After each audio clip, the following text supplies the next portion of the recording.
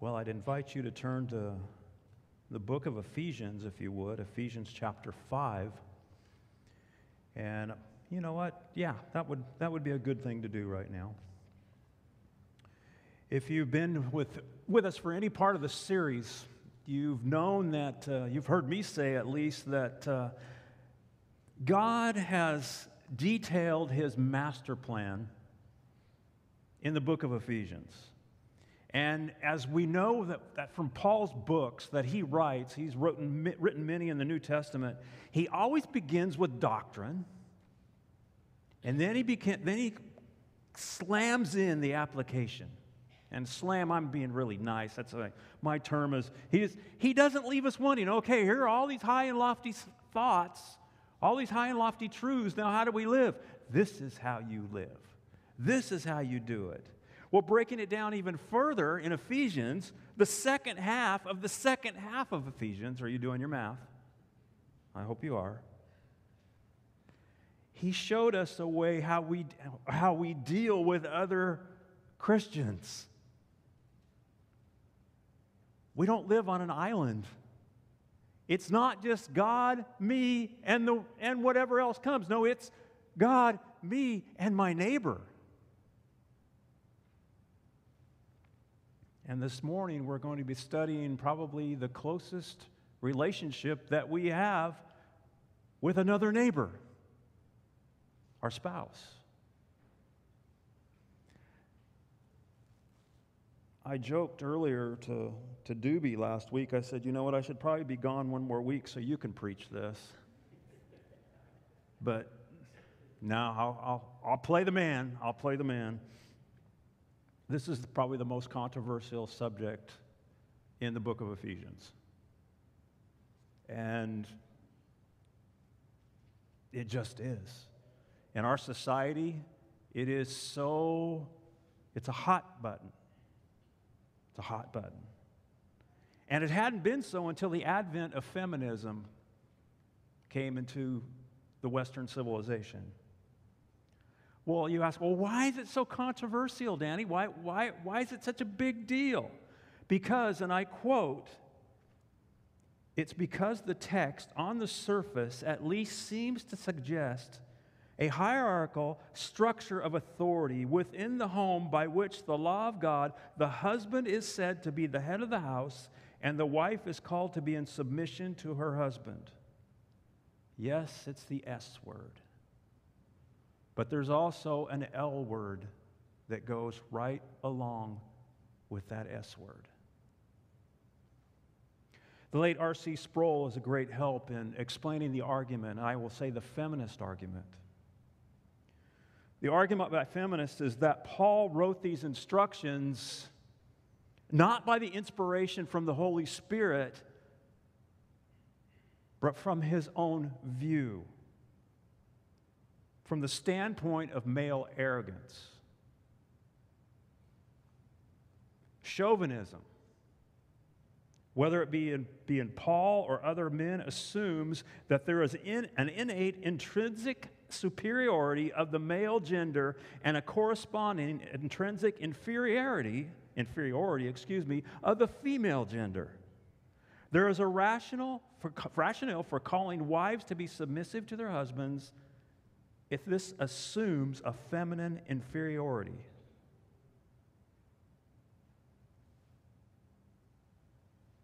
The objection is twofold. It's based on two assumptions. And these are the assumptions. The first, that Paul wasn't writing and being led by the Holy Spirit of God. He was writing what he wanted to write.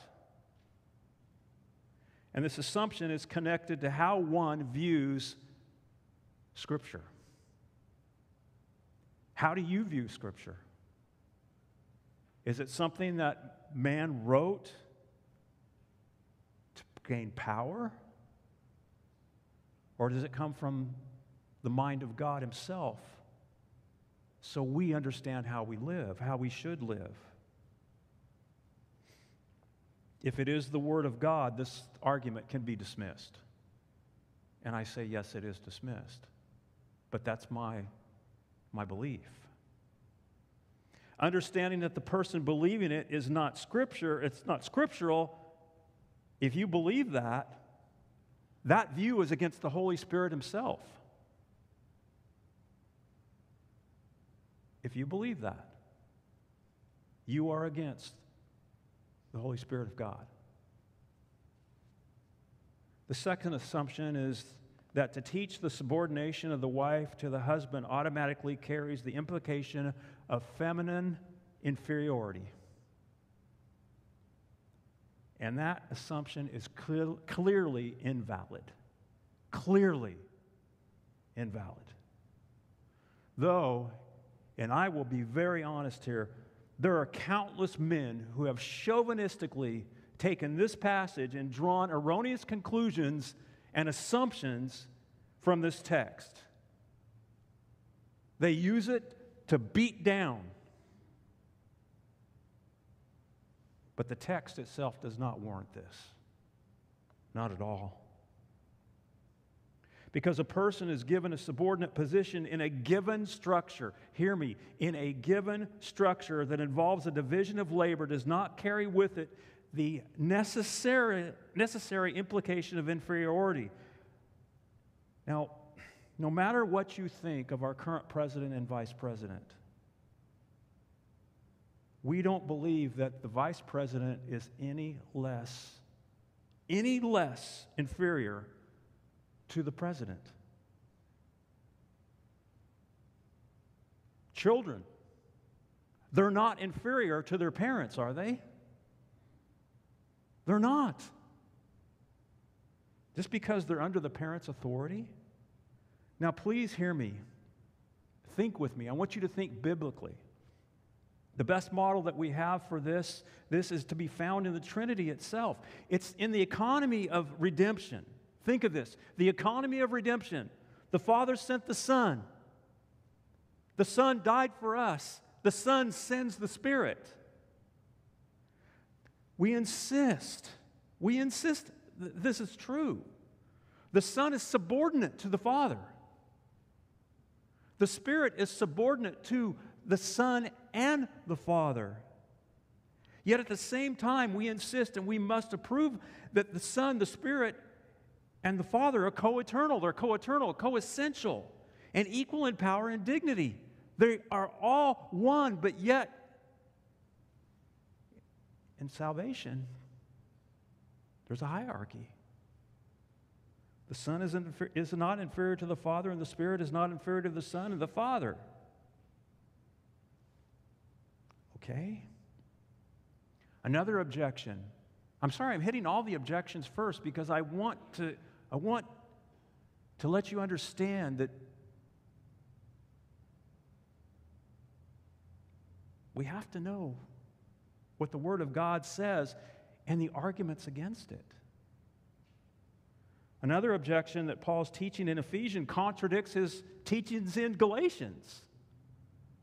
Now, I'm going to have you turn to Galatians. If you're in Ephesians, you only have to turn back just a little bit. Now, for this to contradict itself, this would have to mean that Paul was confused. Maybe he had taken a few many stones to the head. I don't know. Or in a span of 6 years, Galatians was written around 6 years before he wrote Ephesians, the apostolic teaching had changed. Well, we know that that's not the case. I want you to turn to Galatians 3:28. 3:28, and it'll be on the screen here. Paul wrote, and this is an argument that many choose to use. Now, this is used also when elders are called to be male only. Females will, those who choose an egalitarian view, they will look at this verse and they say, look what this verse says. It says, there are neither Jew nor Greek, there is neither slave nor free, there is no male and female, for you are all one in Christ Jesus. Now, is Paul saying at the moment of conversion that God demolishes the distinction between male and female? The obvious answer is no, but let me argue this. If so, he's caught in a contradiction that is impossible for him to get out of. If someone holds to this belief, then Paul's also not only confused about gender, but also about slaves and free men. And next week, God willing, we'll look at that relationship as well. Well, what then's the answer? Can both be right? Hear me, when you read your Bible, there's one thing you have to learn. You have to remember a word that starts with C. Context, context, context. And context is king. In Galatians, Paul's discussing the important question of salvation by faith in Christ. He's not talking about the roles. He's talking about faith in Christ. In verse 26, he writes, and it'll be on the screen, but in verse 26 of Galatians 3, "For in Christ Jesus you were all sons of God through faith," asserting that it is only by faith that anyone is included into God's family, that only by faith is anyone able to be with Christ. Only by faith. So whether you're Jew, whether you're Greek, whether you're male, whether you're female, whether you're slave or free, salvation is available to all. So therefore, Paul is not speaking about the roles, but he's speaking about salvation himself. Ephesians is speaking about roles. If you have been saved, if you have trusted in Christ and been sealed by the Spirit of God, because of this truth, you have been called to walk a way that is worthy of your walk.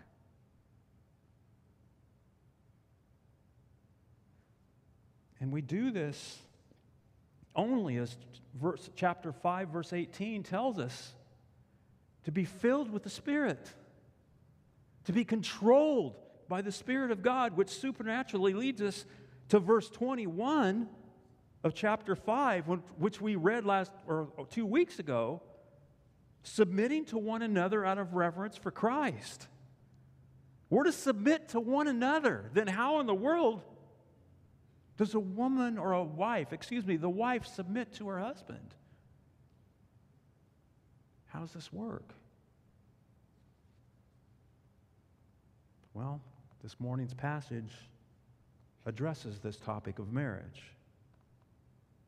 Now, if you're not married or you're already checking out, you're going, you know what, this doesn't relate to me, I challenge you to listen.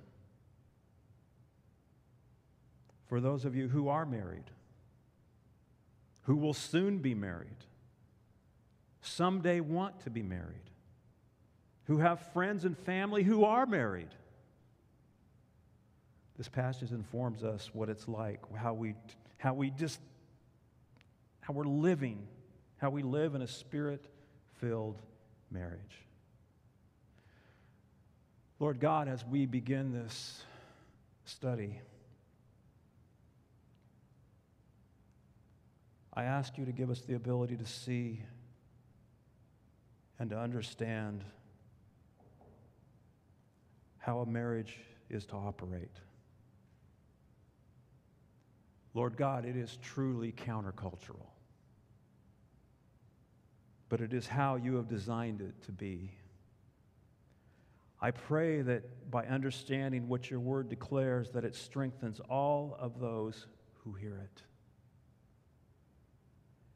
May all marriages become stronger because of this truth.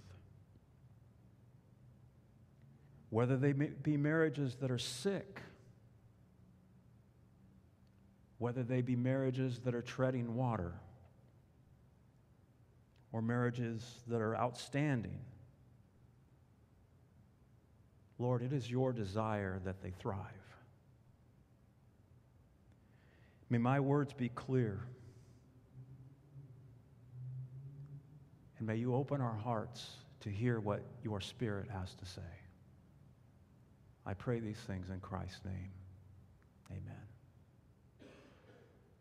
Would you stand with me for the reading of this morning's passage? It's found in Ephesians chapter 5, beginning at verse 22. And if you need a Bible, I would invite you to look along at page 978 on the blue Bible. If you need one, there should be one in the pew in front of you. This is the word of the Lord. Wives, submit to your own husbands as to the Lord. For the husband is the head of the wife, even as Christ is head of the church, his body, and is himself its Savior. Now, as the church submits to Christ, so also wives should submit in everything to their husbands. Husbands, love your wives as Christ loves the church and gave himself up for her, that he might sanctify her, having cleansed her by the washing of the water with the word, so that he might present the church to himself in splendor, without spot or wrinkle or any such thing, that she might be holy and without blemish. In the same way, husbands should love their wives as their own bodies. He who loves his wife loves himself. For no one ever hated his own flesh, but nourishes and cherished it, just as Christ does the church, because we are members of his body. Therefore, a man shall leave his father and mother and hold fast to his wife, and the two shall become one flesh. The mystery is profound, and I am saying that it refers to Christ and the church. However, let each one of you love his wife as himself, and let the wife see that she respects her husband. May God bless the reading of his word. Please be seated. Well, our big idea this morning is this. In this passage, Paul provides instructions to Christian couples on how they must live together in marriage, not as the current culture dictates, but counterculturally, derived from the example and the model that is seen between Christ and the church. Well, I begin with a question. How do we mutually submit to one another in reverence of Christ? It's a pretty important question. I'll answer it for you. By putting another's needs before your own.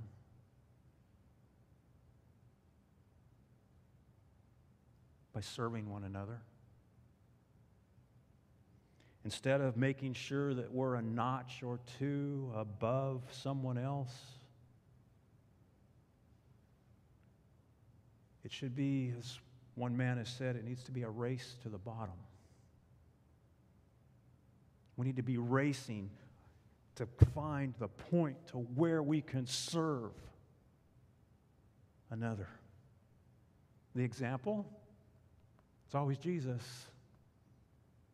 But when he washed the disciples' feet, while they were arguing who was the greatest, Christ put himself in the position of the lowest slave and washed their feet the night before he went to the cross. Now, in certain points of our lives, we must all live under the chain of authority. For me, I'll use myself as an example. I'm under the authority of our local sheriff and our police department. I'll even say highway patrol for Tim's sake. I also live under the authority of the United States government. God has placed authorities over us for our own good. It says it in the Scriptures. We can't get away from it. In Ephesians, we see this in three groups. We see it in wives in submission to their husbands, children in submission to their parents, and slaves or employees in submission to their masters or their employers. And since we're speaking of the Institute of Marriage today, we just have to understand that a woman, is in submission to her husband. That's what the word says. And it is male and female. Male and female. Well, we start today with the wife's responsibility. Wives, submit to your own husband as to the Lord. Now notice what it does not say. It does not say obey. That word is not in the Greek text. That is a different word. Children are to obey. Slaves and employees are commanded to obey, but the wife is told to submit to her husband, and not another woman's husband. It's to her own husband. In the Greek language, submit is written in a way that's what's called the middle voice. And what that means, it's the subject performing the act themselves. The wife is not being forced to submit here. This is an act of her will. It's a voluntary action. Wives are being asked to recognize the ordered structure that God has put in place. God has put it there. As to the Lord, believe me, this does not put the husband on the plane of Jesus.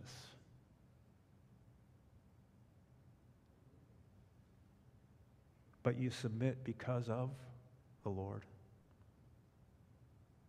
It's His will that you submit. And if you want to honor the Lord, one of the most concrete ways that you can do this is be in submission to your husband. If a woman is contentious and refuses to follow the leadership of her husband, she's in a state of rebellion. Not only against her spouse, but against her Savior. I can't stress that enough. This is the Lord's will. And before we move on, I want to clarify something. When we're called to submit, to obey and follow an authority, whether it be government, law enforcement, church leadership, we're told in the whole counsel of God, of Scripture, that we are ultimately submissive to God. So it is God who we submit to. And if a leader asks you or tells you to do something that is contrary to the Word of God, you must obey who? God. You must obey God rather than man. The fact is, it's a clear line. And if someone asks you, who is in authority of you, to do something that God has not commanded in His Scriptures, you must disobey. So that means that we better know our Scriptures. We better understand them. And again, like the apostles, when they were confronted by both religious and secular leaders, we must say, we must obey God rather than man. Ladies, if your husband asks you to do something that is forbidden in the Word of God, you show your obedience to Christ by saying no. But the reverse is true. If your husband asks and leads you and wants us as a family unit, or you as a married couple to keep a commandment of God, you need to follow His leadership. Now, does this mean that there's no discussion? No.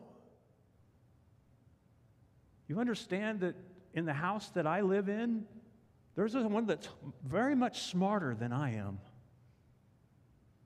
And she's pretty wise. And I ask her many, many times, what would you do here? What do you think about this? And after I go, why didn't I think of that? I listen.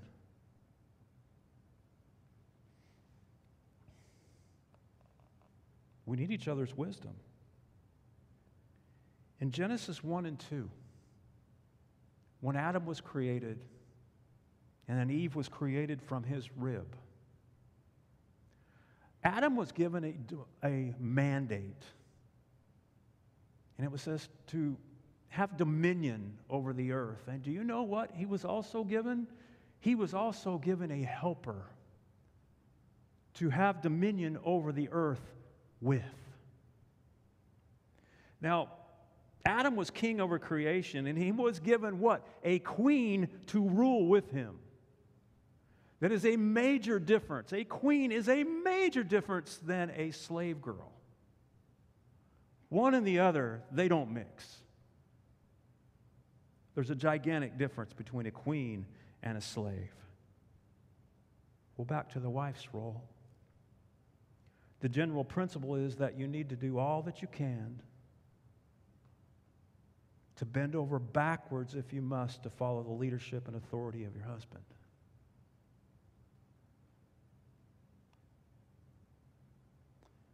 A wife isn't free to not follow his lead because she doesn't agree with it.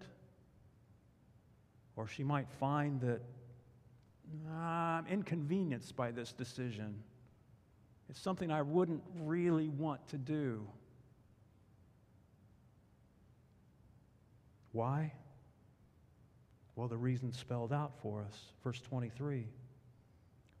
For the husband is the head of the wife, even as Christ is the head of the church, his body, and is himself its Savior.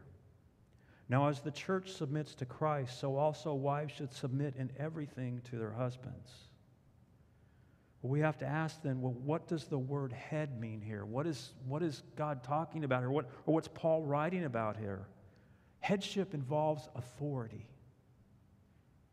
It's authority, it's the leadership. Some have tried to argue that it means that it's the source of where it's coming from. Like it's the head of a river, where we know the Kern River comes from Mount Whitney. It's not talking about that. Nowhere in Scripture does the head mean that particular thing. It doesn't mean the beginning of something. Nowhere in the Greek language of the first century does this mean anything like that. It is always the authority. A head means the leader. Now hear me. Christ doesn't lead his church as a tyrannical dictator. But he does lead. The husband is responsible for the leadership of his wife and his family. And with that leadership comes accountability. Husbands, you will have to answer to God for the way that you led your family. Husbands, you are responsible to God of how you treated your wife. Was it selfishly? Was it slavishly?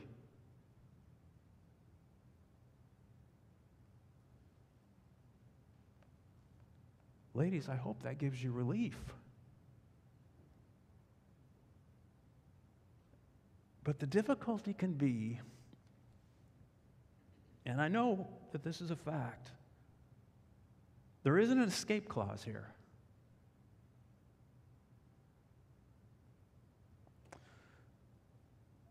What I mean is, the Bible doesn't say submit only if he makes perfect decisions. Only if he loves me perfectly. Only if he's a knight in shining armor. No. Husbands all fall short. We all need a Savior. But it does say submit. And this is where many husbands prefer to stop reading. You'd like me to stop now, skip this passage, the rest of it, and go on to employees and employers, right? Nope, we got to give equal opportunity. We now come to the husband's responsibility. And we'll quickly notice that it doesn't involve exercising the right to lead. It doesn't involve that elbow that some of you might have given your wife when we began reading this. It doesn't say put a sign over your door of Ephesians 5:22. Now, I want to talk to the ladies just a little bit more. I'd venture to say that none of you would ever object to being under the leadership of your husband if he was Christ, right? No, he's perfect. But they aren't. They aren't Christ. Your husband is not Christ, and yet wives are called to submit. But as one commentator has written, and I quote, speaking about the next verses, but the responsibility that is given to the men here is terrifying. Husbands, love your wives as Christ loved the church and gave himself up for her.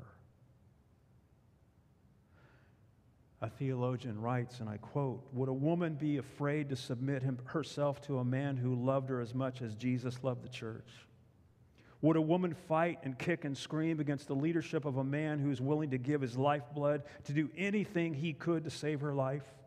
The kind of rule that the husband is to have over his wife is to be modeled on the leadership of Jesus.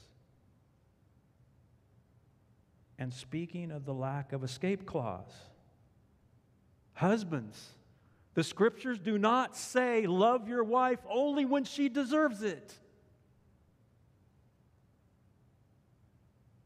It doesn't say love your wife when the dinner's cooked, when the kids are clean, when they're quiet, when they're dressed, and when she looks like she did the first time that you fell in love with her. MacArthur writes, a husband is not commanded to love his wife because of what she is or if she is not. He is commanded to love her because it is God's will for him to love her. God's will. Husband, if everything that was appealing about your wife was to vanish, it's still your obligation. It still remains. Love her. Well, how did Christ love the church? We know, well, he died for her. Think with me. For those for who Christ died, were they always or were they submissive to him? Have you always been perfect and been ready to accept Christ? No, we sang the truth earlier. Were you always or were we always in lockstep with his will? How did God respond to his people before Jesus came? How did he respond to those who lived in the time of Hosea? Hosea commanded, or God commanded Hosea to marry a prostitute. Why? Because it's how Israel, how Judah treated God. Hosea was a picture. And then what's Gomer do? The wife of Hosea, she turns from his faithful love. She has children out of wedlock. She leaves him. She spurns his love. And yet Hosea buys her back and takes her back into his home. That's how much God loves his people. Did Jesus lay down his life for a people who loved him? No, it says we were enemies of God. And yet he still died for us. And this type of love is deeply seated. It's not only emotional, it's thoughtful. It's not only thoughtful, it's well thought out. That's what I mean by it. But it's more than that, it's purposeful. God chooses to love when we fall. He has purposed to do that. And he loves even when that love is not returned.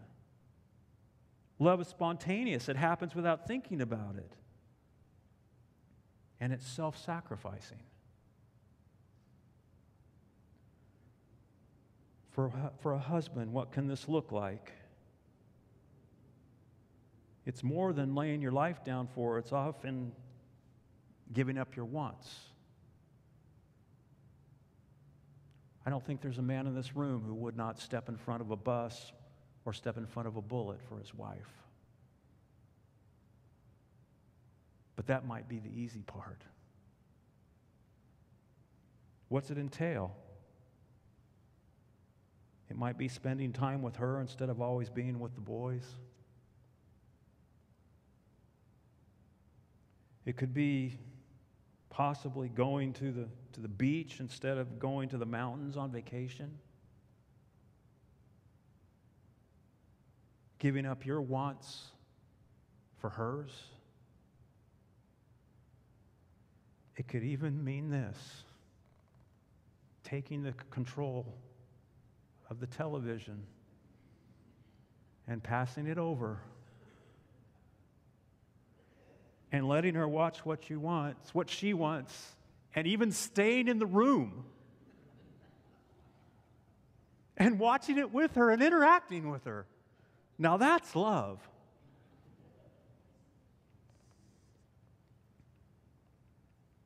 But to truly love her as Christ loved the church means that you go deeper than that.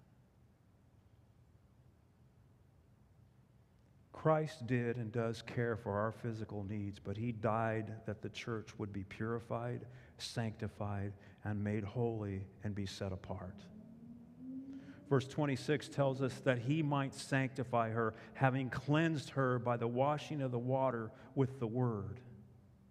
Paul's alluding to the image of the marital covenant that Yahweh made in Ezekiel, where the Lord told His people, and I read the scripture here, "When I passed by you again and saw you, behold, you were at the age for love, and I spread the corner of my garment over you and covered your nakedness. I made my vow to you and entered into the covenant with you, declares the Lord God, and you became mine. Then I bathed you with water and washed off your blood from you and anointed you with oil. I clothed you also with the embroidered cloth and shod you with fine leather. I wrapped you in fine linen and covered you with silk. And I adorned you with ornaments and put bracelets on your wrists and a chain on your neck. And I put a ring on your nose and earrings in your ears and a beautiful crown on your head. Thus you were adorned with gold and silver, and your clothing was of fine linen and silk and embroidered cloth. You ate fine flour and honey and oil. You grew exceedingly beautiful and advanced to royalty." The church isn't cleansed here by literal water, although it is a picture of baptism, but it's what Christ did for us on the cross. He died. He shed His blood. And through that blood, you were washed clean. The Word of God explains this reality, and by believing this truth, you are washed clean. His blood cleanses us from all sin. Verse 27, so that He might present the church to Himself in splendor, without spot or wrinkle or any such thing, that she might be holy and without blemish.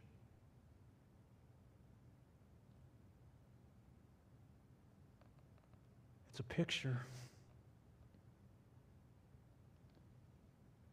It's a picture. Such a beautiful thing when we see a bride walk down the aisle. They're radiant. They're gorgeous. And that's what Christ wants for His church. And this will happen at the end of time. Husbands, we need to wash our wives and our children in the Word continually. How are we changed? We're changed through the Spirit by the Word of God. Just as Jesus wants only what's best for His bride, we should want what's best for ours too. Husbands, look at your wife, what she can be, what she will be, what she should be. And pray and work with her, love her, so that she can become that.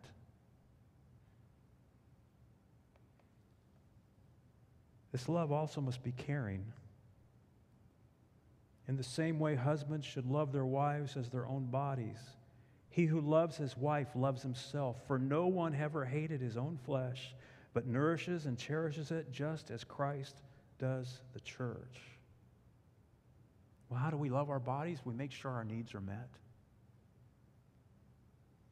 Of course, we make sure that we eat the right things. Hopefully we get enough exercise and we get enough sleep, and those are the basic needs. And husbands, if you're able, and I truly say that, if you're able to be able to do that, you're responsible for the needs of your wife and her family. It's on you. You have to make sure that your family is taken care of. But there are also needs of encouragement.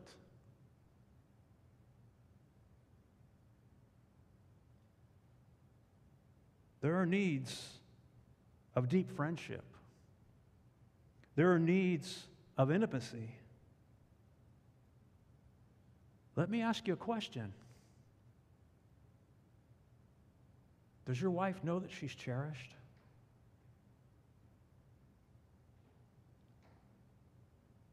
Is she being nourished by your words and your actions? Love your wife more than yourself. And why does God provide for His bride? Because we are members of His body. And how did Christ acquire us? By laying down His life. I know, familiarity, right? He laid down His life. He laid down His life. He laid down His life.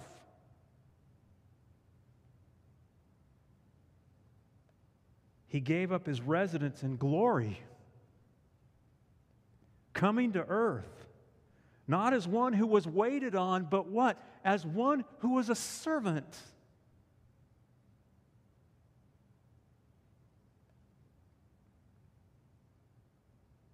The last way that a husband's love should manifest itself is that this love is unbreakable. Paul takes us back to the beginning where God was the original officiant at the first marriage ceremony. He quotes Genesis 2.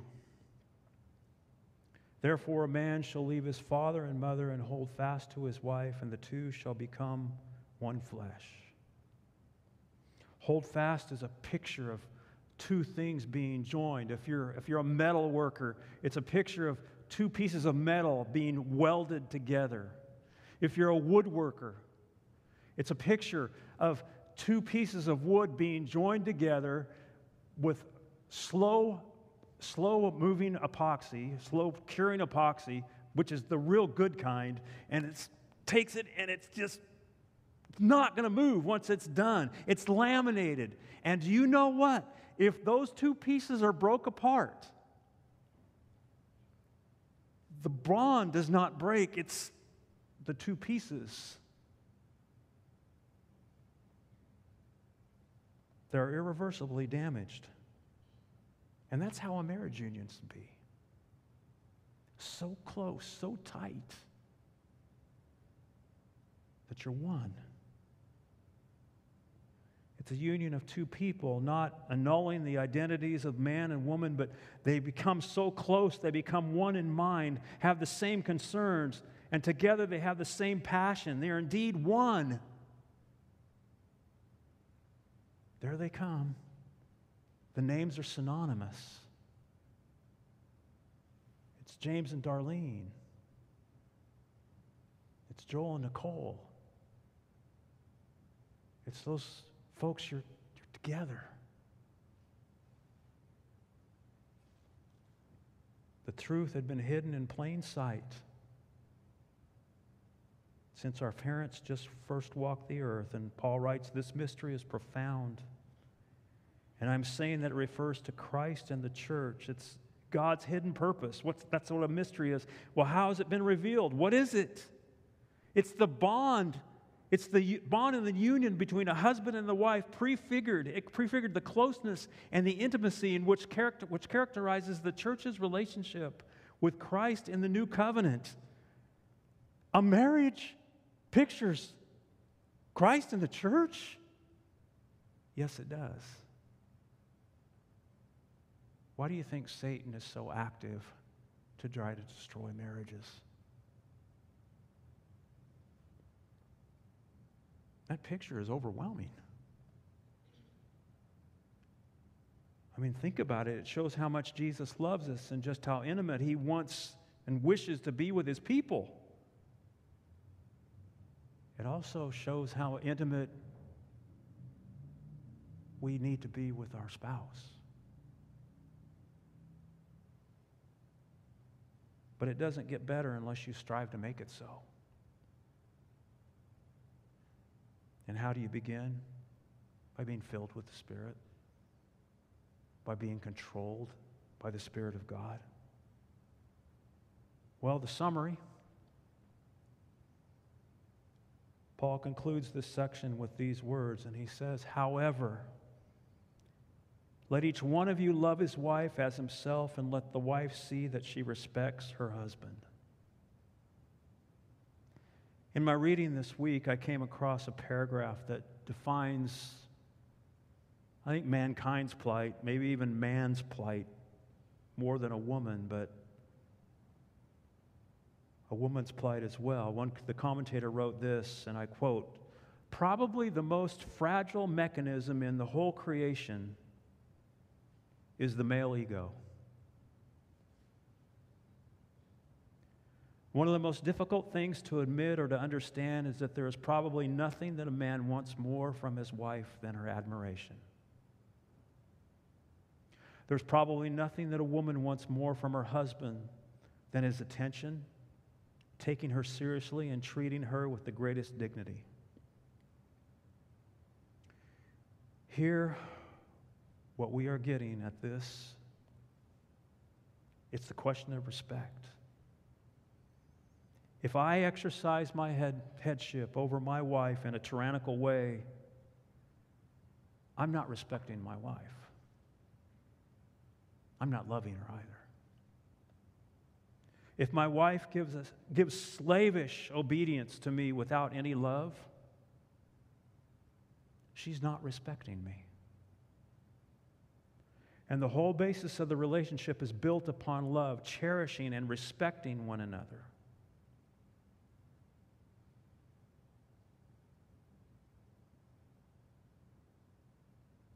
Are you submitting to one another? Are you submitting to the will of God? I want to ask those who are married, who will soon be married, someday want to be married, who have friends and family who are married, how do you stand regarding this passage? Is there some work to do? I would say there's some work to do. And I'm not slapping anybody around. Men, are you loving your wife as Christ loved the church? Wives, are you submitting to your husband's leadership as Christ commands? Begin today.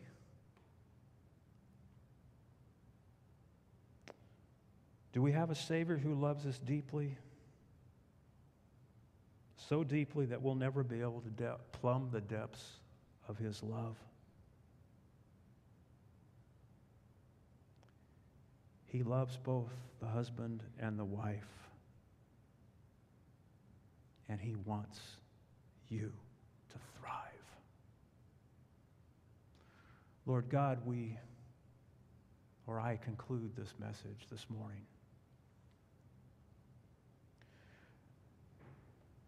Knowing just how much I fall short in loving my wife like you love the church.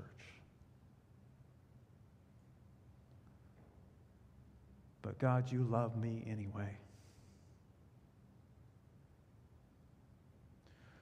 As much as you love every man and woman who are within the sound of my voice. Lord God, may we truly begin to submit to one another.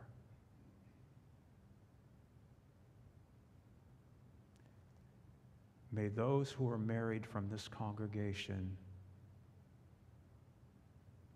may they shine brightly in the community and to those around them. And may those who are not, who do not yet have a spouse, who are widowed, who have been divorced, may they know your love. And may they look to you as the one who is so close to them. As we sing our last song today, Lord God, may we truly understand your love for us. I pray these things in your Son's name, who loves us